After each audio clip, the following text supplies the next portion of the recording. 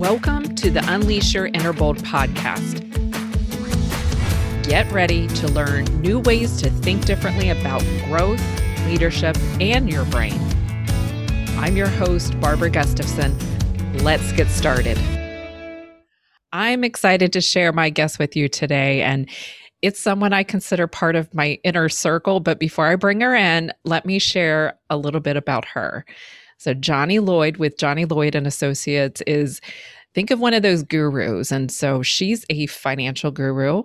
She's a speaker guru, a 3 times international best-selling author and transformative business consultant. And she specializes in 3 things: people, productivity, and profitability.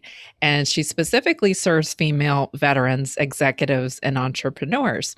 So you're going to love her mantra. It's "You are fire when you are focused."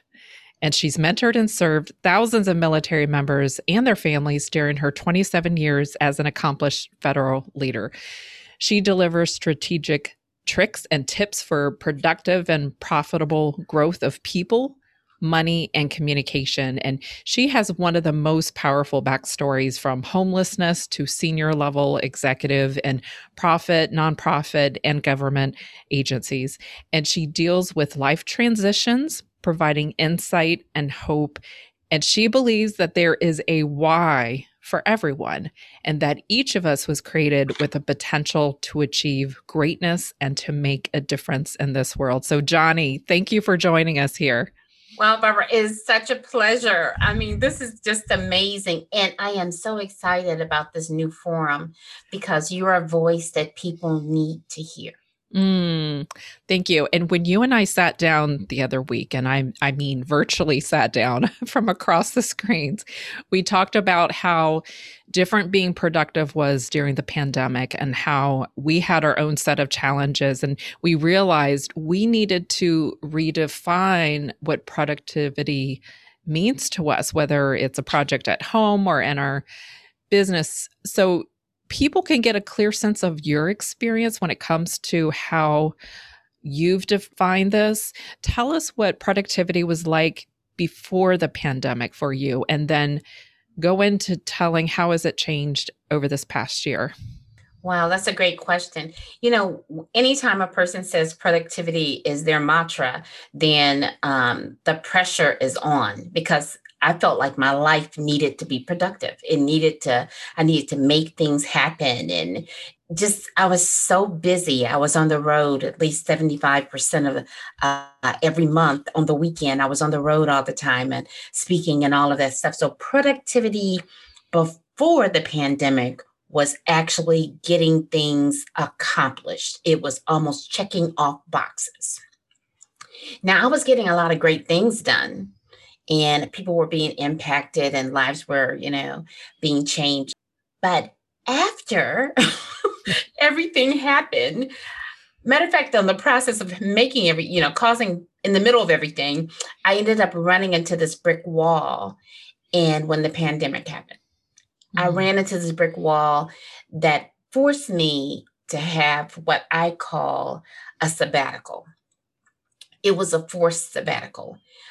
Because sabbaticals mean it was a time of rest. But the key with that is it was not something I asked for. So I thought it was temporary. So then after I realized it wasn't temporary, we're not going to talk about me potentially maybe crying or freaking out about, what in the world happened to all the resources and all the things that I had set up. We're not going to talk about it from that perspective, but talk about it from the perspective of me personally.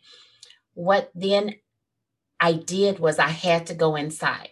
I had to go inside and say, okay, Johnny, now what? Now, what does productivity look like? What does productivity look like in your personal life? So I had to go in and I started doing things that I would have never done before. I started getting rid of things that were really holding me down. So I started, I'll call it shedding. And if a person can close their eyes and look at from the perspective of being an onion, the outside of the onion is very thin skinned. And then the deeper you get into the onion, the more typically you end up crying and being impacted and all of that. So that's the way my life was happening. So I redefine productivity as part of it is me being in a safe place, me doing the things that matter. Because busy is not always productive. Being busy is being busy. That doesn't mean that you're getting what really matters done or accomplished. So the pandemic for most of us, Barbara, was a matter of us reassessing our lives. Yeah. Us looking at things and saying, you know what? People are in the midst of this crisis. And there's so many things happen. So I remember us all coming together, and we, as coaches, we started, giving some services out and, helping people build resiliency and all these wonderful, amazing terms. And then we had to come back to our homes in our head. And I live by myself. So I was at home thinking, now what? So those are the things I did. I ended up redefining or reimagining what productivity was. So I started by saying, you can say no. And you can say yes to yourself. Saying no to one thing, I realize means saying yes to something else that I value. And the other thing may be me. So I started doing some quiet time. I checked myself internally, and I looked at some stuff externally in my life. And one of the funny things is I've been carrying around paperwork for the last over 20 years. And that's a confession. I feel like I should be in a confessional right now. And a lot of it really didn't have any value. And the key with it is that everything in my life was fighting for my time and my energy. And I had to shut it down.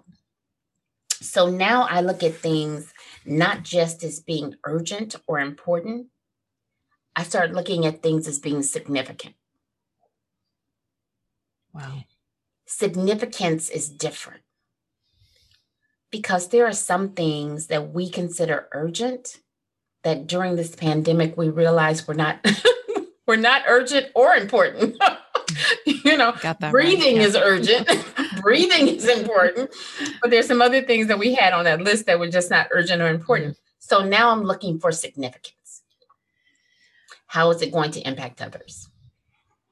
I really love how you've tied productivity in a different form, not just the doing and moving forward, but the releasing, the letting go. I like the term you use, shedding, and the onion with the layers on it. And that's doing in a different form, but it's also creating room for what's most important. Oh, yeah. Yeah. Wow. And it's so interesting because we have talked, but I didn't realize you had taken, I knew you were letting go. I didn't realize you had taken a sabbatical. We need to compare notes again because I hit the pause button. But this is something I think, and I was just discussing this the other day, how I feel like I've been given a few gifts in this whole COVID. And one of it is the gift of time to reflect and to really look at what really does matter. And I think that really ties to the significant piece that you're talking about. So if you could share some tips that you have for people as they start to redefine what their own productivity looks like. I would say start owning it. Own your time, own your life. And when I say own it, I'm saying not from other people's perspective, because other people will tell you what's important in your life if you're not careful, but it won't be significant. It won't be really important when you look at it. So own it. Own your decisions, whether they're right or wrong or indifferent. Own it. Okay, you got me there. Own it. And then control it. Whew. After you own something, then if you just own it and you sit it in the middle of something and just leave it alone, somebody else is going to control it. Control starts with self. So I have to own my life and then build self-control. Mm. So that for me, and I can't speak for other people, but for me, I have a problem. I still do. I'm working on it. I have a problem when people ask me something to say no, because I think that's no is negative. I've been taught no is negative. So, but if you say yes to everything, then you lose yourself in the middle of it, and you end up somewhere you don't want to be, doing something you don't want to do. So then celebrate your wins, celebrate the little things. So every morning now, when I get up and I'm breathing, I celebrate. I take a deep breath in and I say, thank you. Because somebody wanted to get up this morning and it didn't happen. You know what I'm saying? I'm standing up. I am not, so I'm not just owning my life, and my life is not perfect. Nobody's life is.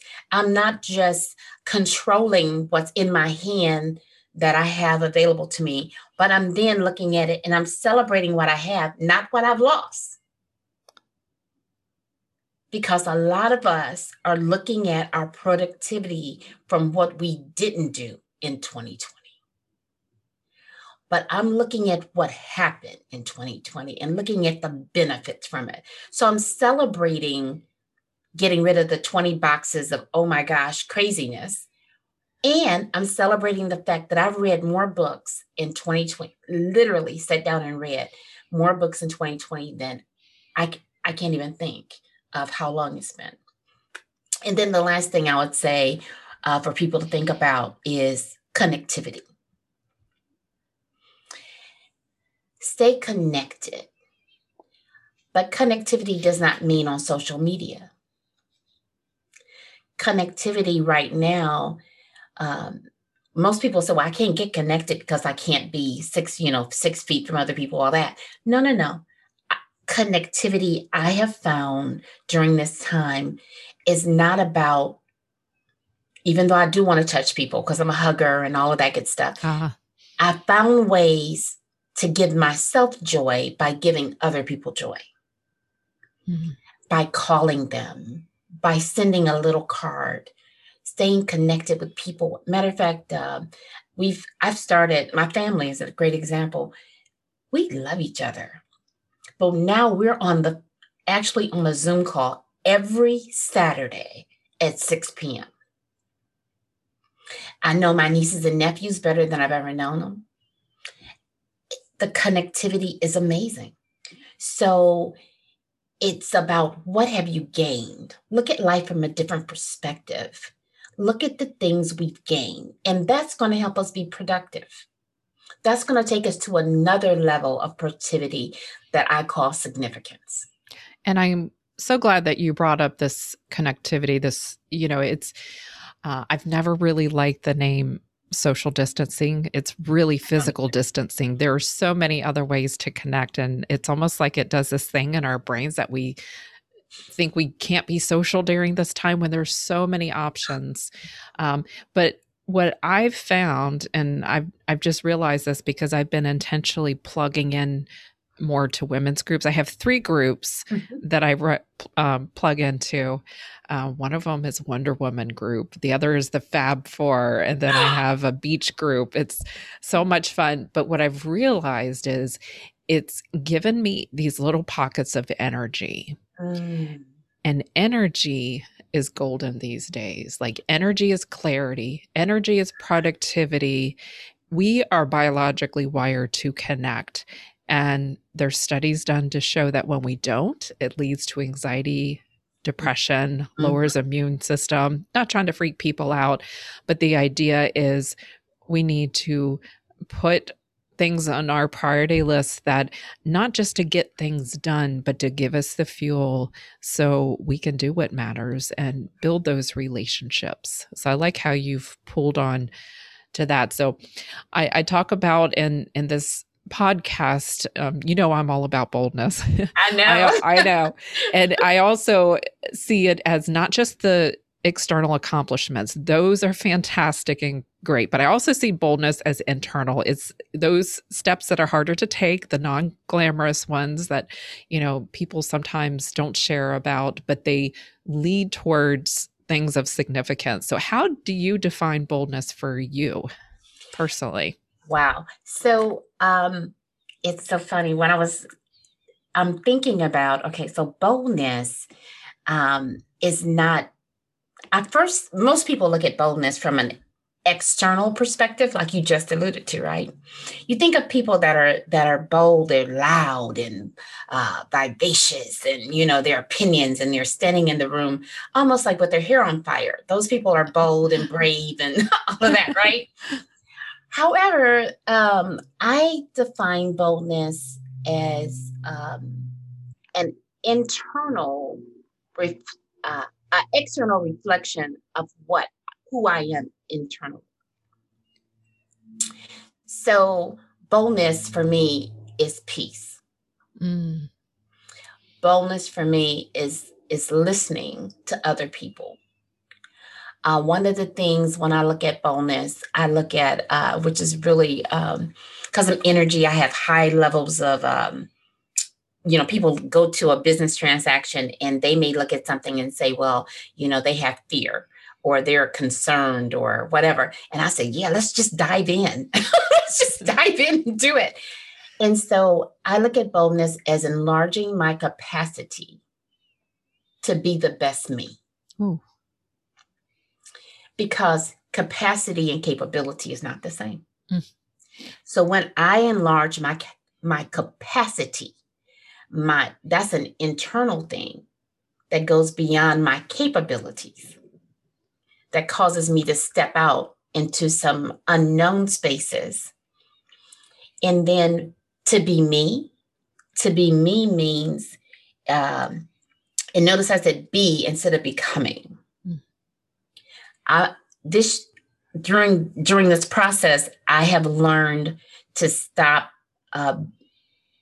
taking all my energy to become, because I found out, for me at least, that gives me space for procrastination. Well, I'm becoming, so I can give myself a 3 get out of jail free card. But when I start saying that I am, or I am this person, this is who I am, then what I end up doing is I start picking up the habits and stuff from that person. So it causes me to be more than I imagine. And that's the bold, courageous, high risk taker that I am. But it's also, being bold for me means me respecting you.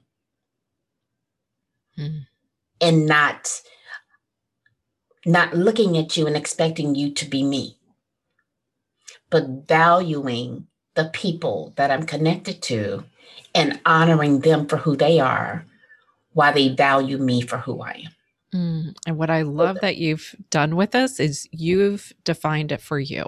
Yeah. And that's what any of us can do.